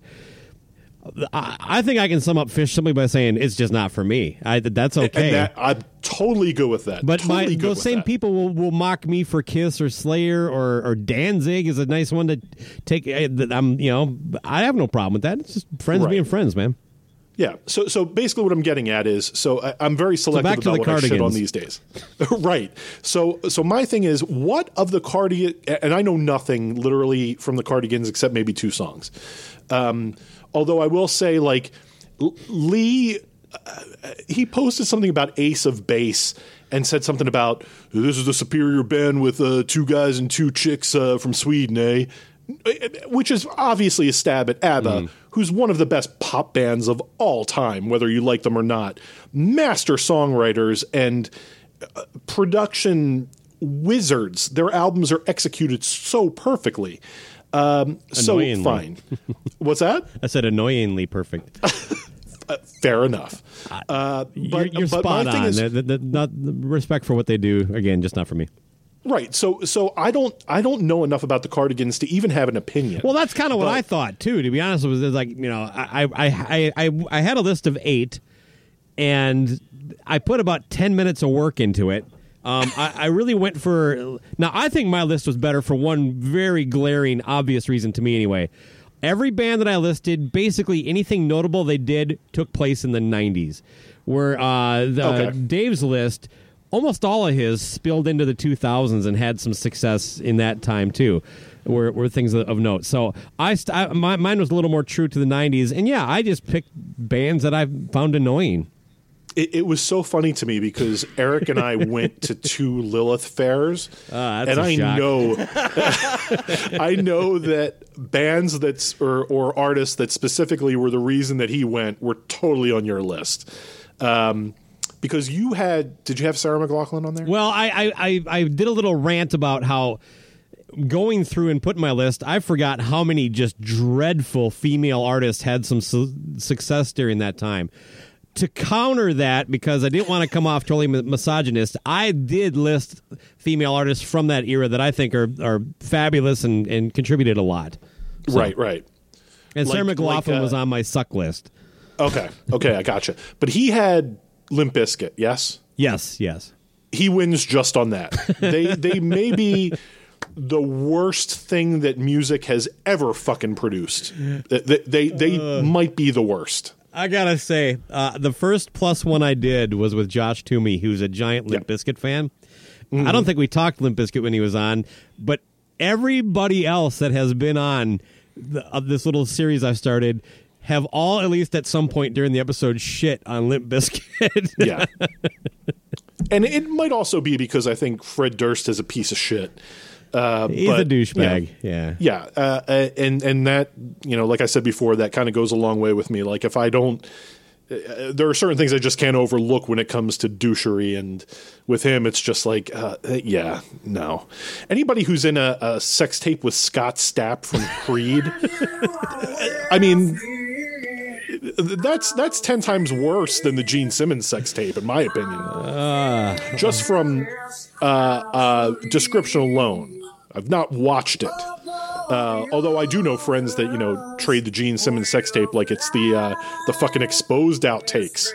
Really? It's taken gross. on you see it on everybody's trading list these days. Crazy. Oh, did you buy the Destroyer? I'm sorry to pivot again. Yeah. Did you? And I'm only asking this because Steven Wilson from Porcupine Tree is probably my favorite current artist. He remixed Destroyer for this new box set. Are you purchasing it? Yeah, he did the surround mix. Now is I might buy the there's one that's like $20 or $30, something like that. It's just the CD of the music. Is it included in that, or do you got to get that fucking super deluxe? It's the super deluxe. Yeah, no, I'm not getting that. No. The version on the CD, from what I understand, is just a remaster of the original album. How did he get pulled into that? You know what? It's funny you should mention this because he does surround mixes, 5.1 mixes for prog artists. So he's done like Jethro Tull. He's done Yes. It's kind of his side job now. Okay. So it's just like he's like he's a not go-to like guy. a Kiss fan who raised his hand when he heard it was happening. Okay. No, he's a go-to That's guy in the actually a industry. good sign, if you ask me. Yeah.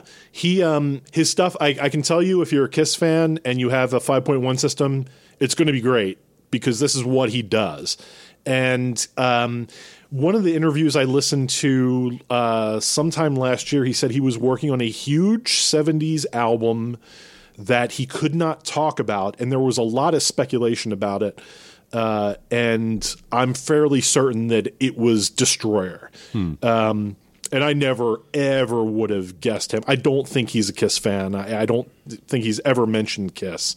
He kind of comes from the Pink Floyd school of Pink Floyd mixed with Donna Summer. So it's if it's not I Was Made for Loving You, might not be in his wheelhouse. So I was really surprised to see him mentioned on this. Again, back in my Kiss days, this is something that I would have absolutely creamed my jeans about. I don't know that I'll hear it. I'm definitely not buying it. Yeah. I would be curious to hear the surround mix, but that would require somebody I know having it, which I don't know anybody local that's going to buy this, the deluxe version. However, I will say the contents of what the box comes with looked pretty cool. But again, to me, it's like, Kiss always misses opportunities. Like as soon as the 40th for Destroyer was coming around, like everybody was excited. What are they going to do? We finally going to get the box set, and we didn't. That Love Gun Deluxe was a piece of shit. You can't even call it a deluxe, whatever you want to call it. That I know you're repackaged talking. deal. But this is a time where it looks like they're maybe doing it right. I know some people don't like this kind of deluxe stuff, but like as a fan, this is something that I would have been all over. I think the price point's legit too. Honestly, Not it's bad right, at all. right Was it- in line with all these other ones. 200? Yeah, Was it? and I think the fact that they're not doing because that there are cheaper versions if you want to get some of the more toned down things of it. I like that they're offering that too, because that's probably where I would be. I can't spend that kind of money on something. Maybe for the Elder or Unmasked, something in that area I might be able to get dragged into. The day that they release a box like this for the Elder is going to be the day that my breakup will be tested. Yeah, okay. You know, I was able to resist the 40th anniversary Elder merchandise. If they end up like getting Steven Wilson to remix the Elder in 5.1 with a disc of outtakes, that might be the day where I'm like, if I'm ever going to dip my toe back in, it would be tested on the day that they actually do something decent with the music from the Elder and not just the images on the cover or whatever. Damn, Craig, we've had a bit of a Kiss love fest here today. Definitely by our standards when we usually talk about them. That's right. I mean, because And we you were know very what? complimentary of the last things they've been doing, but Yeah, I mean, I think I can look at it kind of honestly. When I'm negative towards Kiss, I am fairly certain I can back it up. The only complaint that and I didn't make it was that, like, here we go, Destroyer yet again. I would like to see some more, like, kind of like a more timeline like pattern. Okay, we're going to go in order. We're going to do this for each record, kind of like Metallica did. They started with the first record and went next. But Kiss The is Zeppelin boxes, right. Yeah, and so the Kiss is just hopping around as they feel like it, and I've got to believe that might be because they don't have as big a hand in it. Maybe it just, although the fact that they keep going back to Destroyer just does seem to lean heavily towards Gene and Paul and how they like to look at their career. But again, when I saw what it was and I saw what was involved, I'm like, you know what? If somebody, I can see why somebody would buy this. And again, the price point wasn't ridiculous. It's a lot. It's $200, but there's a lot in it. And replicating the first Kiss Army kit, that's kind of cool. And I don't know. Yeah, that's cool. Anyway, one of my favorite, just from a collector's standpoint, you can see them here behind me.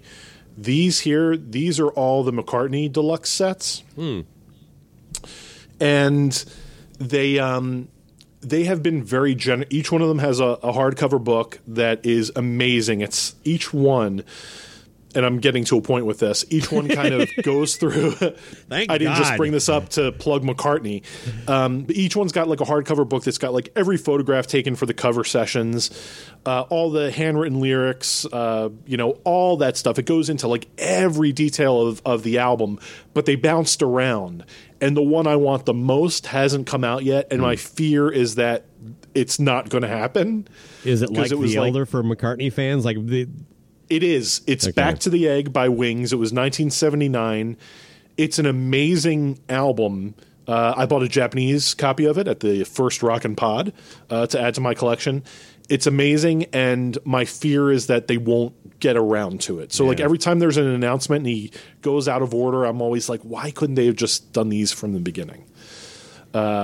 But yeah, I'm a sucker for those kind of deluxe editions. I love kind of that peek in and all that extra stuff. The McCartney ones are cool because they reprinted his original handwritten lyric sheets, but they also, and you might appreciate this in your line of work, they reprinted them on the original, the kind of paper that they were on. So if it was like, if he wrote it on a piece of tracing paper or something that was like newspaper print, they actually reprinted it on that type of paper. Okay, that's cool. It's super cool. Some of them are like thicker texture stock, and some of them are, look like you'll pull them out and they'll fall apart. They're so thin, but it's really cool the way they put them together. Anybody that's like a McCartney fan definitely should jump on those kind of things. But like I like when they repro stuff like that. The Kiss Army stuff is like, yeah, that's the kind of deluxe edition I can totally get behind. I'm totally not Kiss is trying to cash in on this. Kiss can cash in on whatever they want. Yeah. When it's quality, then I absolutely exactly. would have bought this. Meanwhile, you know? people, you're probably not aware of this, people are still waiting for all the stuff, that $1,000 VIP package from their New Year's Eve concert, the vinyl, all that bonus crap. I think some of the shirts and stuff were sent out. Wait, what? For Dubai? Yep. Oh, I didn't realize. I thought it was just the pay-per-view thing. I didn't realize they were selling like vinyl with it. There was like I think there was like the $50. There was like you buy the pay-per-view, a $250 package, and then a $1,000 package. The $1,000 package had the vinyl, a Blu-ray. I think your name got listed as a some kind of associate producer in the credits. Oh man! And it was a ticket to see it in the movie theaters, which still hasn't happened. And I would say if there was one thing I'd forgive them on, it might be the vinyl, because there is a lot of problems with pressing vinyl and turnaround. But but are they communicating that that's the reason? Yes. Well, I think that was one of the things they said. Like I said, I think the merch, they tried to get out to people at a certain point. They said, this has been long enough. Let's at least send them this stuff while we wait on the vinyl. But the rumor is they're having a hard time getting an approved mix of the actual performance, and that, like, so, and again, it's just a rumor, but I know the Joe Polos of the world talk about it, and they say they still haven't got it. So they share emails and things of that nature. Interesting. Yeah, I didn't realize that was a whole thing. To your point, I don't care what they market, what they sell. If it's good and you like it, go out and buy it. I've never really. Some of the stuff is embarrassing as a Kiss fan, but whatever. Who cares? It's like this problem that I had this with the most recent Beatles box set that came out. Let It Be box set was just released a couple weeks ago. Yeah, and people on Facebook complaining about what it includes, what it doesn't include. Yet these people downloaded like every fucking bootleg from the sessions and all the sessions are out there. It's like 30, 40 hours, and I've listened to them all. They're horrible. Yeah. They're all out there. Most people paid nothing to download this stuff, yet complaining about like official product. But like, this is a case where it was done well. Mm-hmm. So like, you'll never satisfy everybody. But my whole thing is, if you're not going to buy it, just who cares? Just don't buy it. Yeah. Just buy it or don't. Kiss is not forcing you to buy a $200 Destroyer set. Yeah. And also, I mean, I thought that limited edition picture disc of the Elder at $150 was like, come on. But I didn't have the opportunity, but I would not have bought it. And it really would have been outside of that passing moment looking at it, I'm like, well, I'm not going to buy that. It really just, again, it is whatever. The times where that upsets me is if, like, let's say Kiss was selling a $150 version of the Elder with a bonus track that wasn't available anywhere else. Never heard before. Oh, just one little thing? Yeah. So that's when you have, as a collector, very little choice in the matter, unless you're going to listen to it on YouTube later, which in this day and age is going to happen. But when it comes down to, like, variants like that, people were getting on McCartney for releasing the last album in 10 different colors. No one said you have to have all 10. You being OCD might be your problem with this. Like, I was cool just buying one. It's kind of weird collector's mentality. There are bands I collect, and there are bands where I'm fine just having one copy of each. And it's like, music has been so devalued because of streaming that this is what it is now. So, live with it. Yeah. You're not going to get around it. This is just kind of how it is now. Musicians will need to press as many variants as an album allows to make any money at this point. So, especially with like lesser bands, McCartney was a bad example. Sure. But, with lesser bands, I have no problem with them putting out this version here, this version there, because, they lost 18 months of touring money. Mm-hmm. Let me hear St. Paul!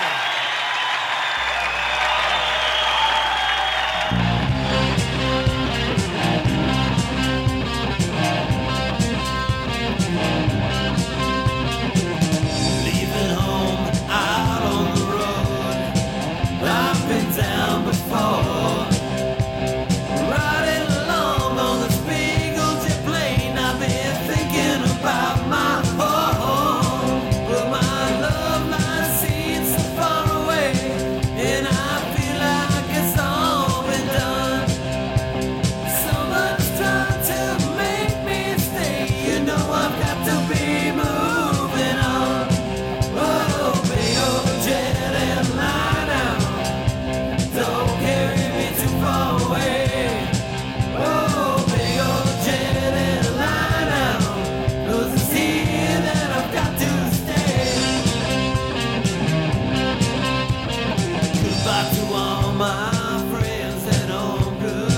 And let's face it, albums, there are it's amazing. I work with a bunch of 20-somethings, and when we were all in the office, I would talk about buying a record, and it was foreign to all of them. They were like, why? You can just listen to it on Spotify. Why would you even consider spending money on music? Like the current generation just, Jesus Christ, I sound 48, has no, albums mean very little. So I'm sure I'm preaching to the choir here. Pretty much, I'm sure that anybody that's listening to Cobras and Fire is probably buying albums of artists I think that's support. fair. That's a fair generalization. Yeah. The collector mentality that you mentioned, though, is kind of nuts, because you mentioned that Elderfest that the local record store does every year. They basically, from what I can tell, because I go there throughout the year, they just stockpile any Kiss stuff they get and don't even put it up for sale until this day, because that's cool. I don't see this shit until I'm there. But I literally bought another copy. I don't even know how many I have at this point of Unmasked, because it was $1. It didn't have the poster in it, but it had everything else, and it looked like it was in pretty good shape. It's like it's not even a different print or anything. It's just like well, it's only $1. Yeah. I would always, if I came across Kiss albums with inserts, that were fairly cheap, you're paying for the insert at that point. It was worth it. I think at least half my records with the inserts were kind of Frankenstein through different purchases. Like I got the poster in one purchase, and I got the actual order form in another. Things of that. I love the story I love to share about my sister is that she was supposed to share the sticker and Rock and Roll Over with me. That was part of the deal, and she did not. Craig, she did not share the sticker with me. So now every time I get a new one, I pull out the sticker, take a picture, and text it to her. It's like, I got 5 of these fuckers now. How many you got, huh? Yeah. That's so great. Yeah, see, I didn't, my sisters were 10 and 12 years older than me, so that was stuff I did not have to worry about. They wanted nothing to do with my record collection, and vice versa. Okay, good stuff. All right, well, this is always fun to have you on the show. It's been a while, so it's good to have you back on. Thank you for your time. Give us an update. How is the Partridge Family book coming? It's going well. I've actually pivoted to writing about the Monkees instead of the Partridge Family, it's going to take a little longer. That's a TV band. They all live in the same house. To get them confused. Yeah. Now, how is the Monkees book coming along? Are you still working on it, I assume? Still working on it. It's difficult. My level of fandom requires that I sync up various versions of different songs and make sure the mixes are the same. And this is a level of, and again, I'm ready to be mocked for it. This is a level of detail that maybe only 0.005% of Monkees fans need. I'm a fan of Niche, so I don't honestly mock Niche. The one thing I said a lot when I came up with the idea for this, and my co-author on this, Derek Miner, doing a fascinating job. Even if somebody gets or looks at this book and they can't get any enjoyment out of what is actually in it, I want them to be able to say, well, this is some kind of level of detail that might be insane. So that's the goal. It won't be finished until that goal is met. Okay. But yeah, it's slow going, but we're still powering through it. And thank you for asking. What about Pods and Sods? What's the status there? It's been a month or so since the last episode, I think. It has been, yeah. Fish was the last one? Fish was the last one, yeah. Apologies to most of your listeners if they've gotten this far for mentioning them yet again. Yeah, I have a new sidecast which is called Why We Love. One of the things that, and you're no stranger to sidecasts, with Pods and Sods, we or even my solo stuff tried to fit it into like a track by track or album by album, and I wanted to just kind of have a sidecast that was talking about a band, freeform conversation about a band, and it's been bands I've loved as well, but I want to eventually get to having guests on that will talk about why they love a band that I might not quite be as into. So that's kind of in the future, and probably episodes picking up maybe after the new year. Okay. You can mark me down for a Slayer discussion if you want to get in a little deep into that. Is that the one you'd want to talk about? The best ones, if we're being serious, Black Sabbath, Slayer, maybe Glenn Danzig as his whole career, Misfits, Samhain, Danzig, Kiss, obviously, but I don't know that the world really wants you and I to dig deep on Kiss much more. So those are kind of like... When our listenership is down, we're going to have to put a Kiss episode back out, because that's how this whole thing started with Pods and Sods anyway. It's kind of like being in a cover band making money when you want to play originals and nobody will pay to hear it. It's like, well, fucking play the hits. Let's go let's talk some Kiss. Yeah, I remember last time that I saw Chris, I was out there, I guess maybe it was the summer before I saw you, and we went to eat with Greg Troyan, and he's a nice guy. Yeah, great guy. Hot takes are a little... I don't know that I tries agree a little too hard to make him hot, almost as bad as Lee. Yeah, but I believe Lee though. I don't know. That is true. I don't always trust Greg is being on the up and up, but yeah, Lee is actually living his ridiculous hot takes. Yes, man of conviction. He is.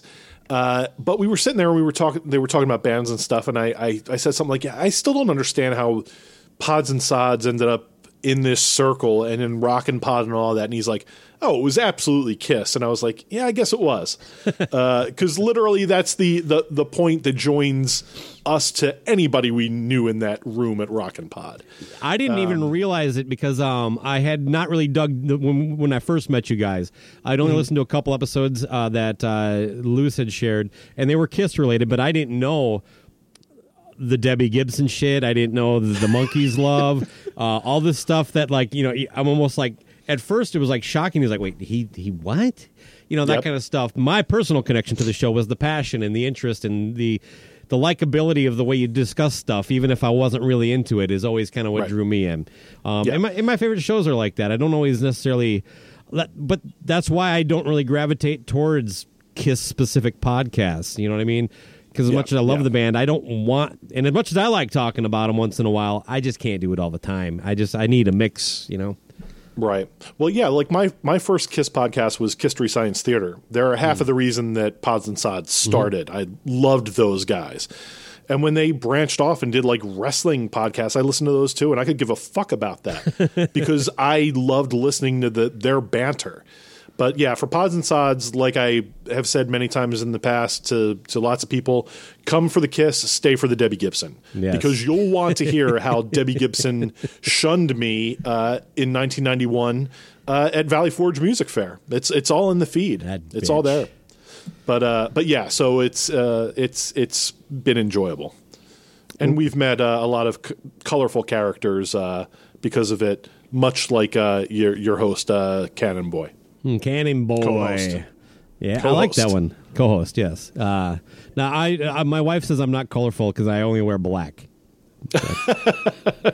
All the best, then. I look forward to the sidecast, and hopefully, like I said, I'll come on and I'll just talk about some ridiculous band. I would think like something like the bands you mentioned. Wasp. Wasp. I've been thinking about doing a Wasp episode for a while. Oh, I'm your fucking guy. I only know the first album, but I know it very well. It was one of my go-to albums back when I was like discovering Iron Maiden. Back when that first Wasp album came out. I bought the "Fuck Like a Beast" single at the first Rockin' Pod. Also, that was the other record I bought. What's that? So you have it.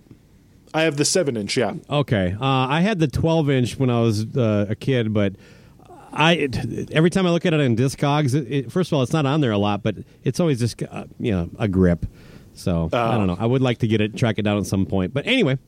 They had both at Rockin' Pod, the 7-inch and the 12-inch, and I grabbed the 7-inch because I thought it was more novel. I probably should have gotten the 12-inch instead. I have no idea, honestly. Same tracks. It's it's just a matter of format, really. Yeah.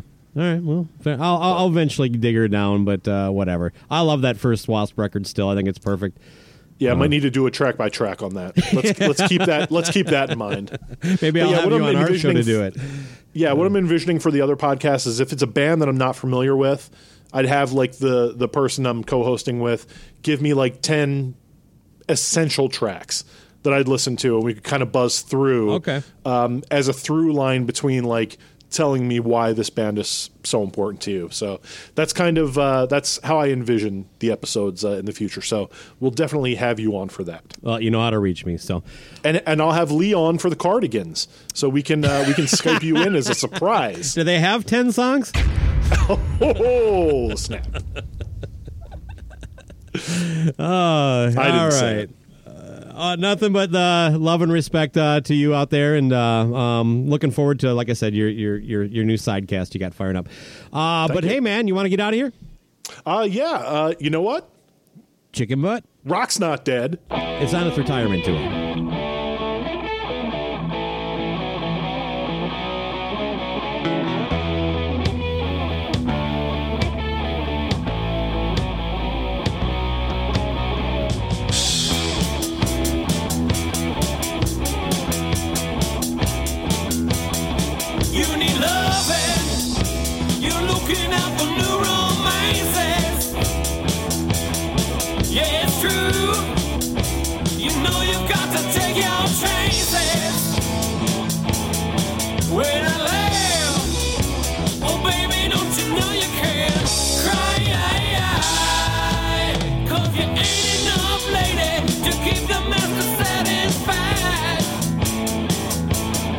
Well, you know, I've got the kind of loving that you need. Kind of loving that you so fast. That's why the ladies call me Mr. Speed. They call me Mr. Speed.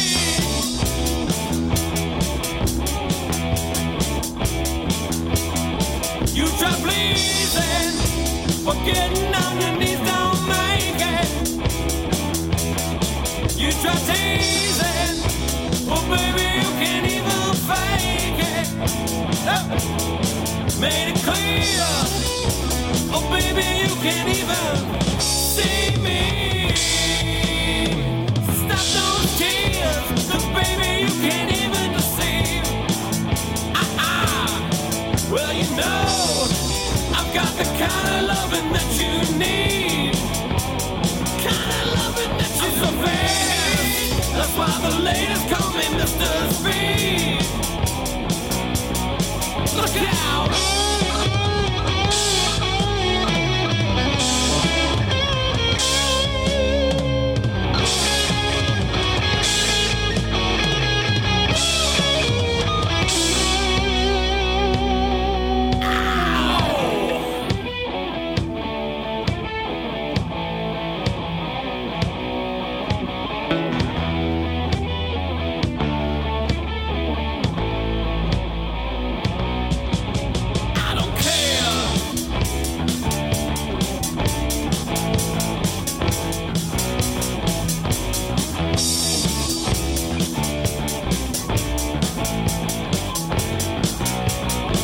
Well, you know, I've got the kind of loving that you need.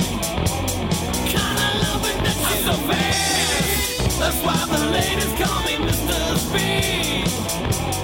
Mr. Speed. Well, you know, I've got the kind of loving that you need. Kind of loving that you so fast. That's why the ladies call me Mr. Speed. Mr. Speed. Well, you know, I've got the kind of loving that you need. Kind of loving that you so fast. That's why My last vacation memory was being in a Denny's with Baco. Hey, way to send you off, buddy. That's right. Maryland sports fans, there's only one sports book in the great state of Maryland with over 50 years experience booking bets and supporting customers. Betfred Sportsbook at Longshots is now open and is the only sports book in Frederick offering cash betting on football, basketball, world soccer, and more. Visit the Betfred Sportsbook at I-270 and MD-85 in Frederick, right next to Longshots Off-Track Betting. Go to betfredsports.com for more information and your chance to win exclusive merchandise. Must be 21 or older. Play responsibly. For help, call 1-800-GAMBLER.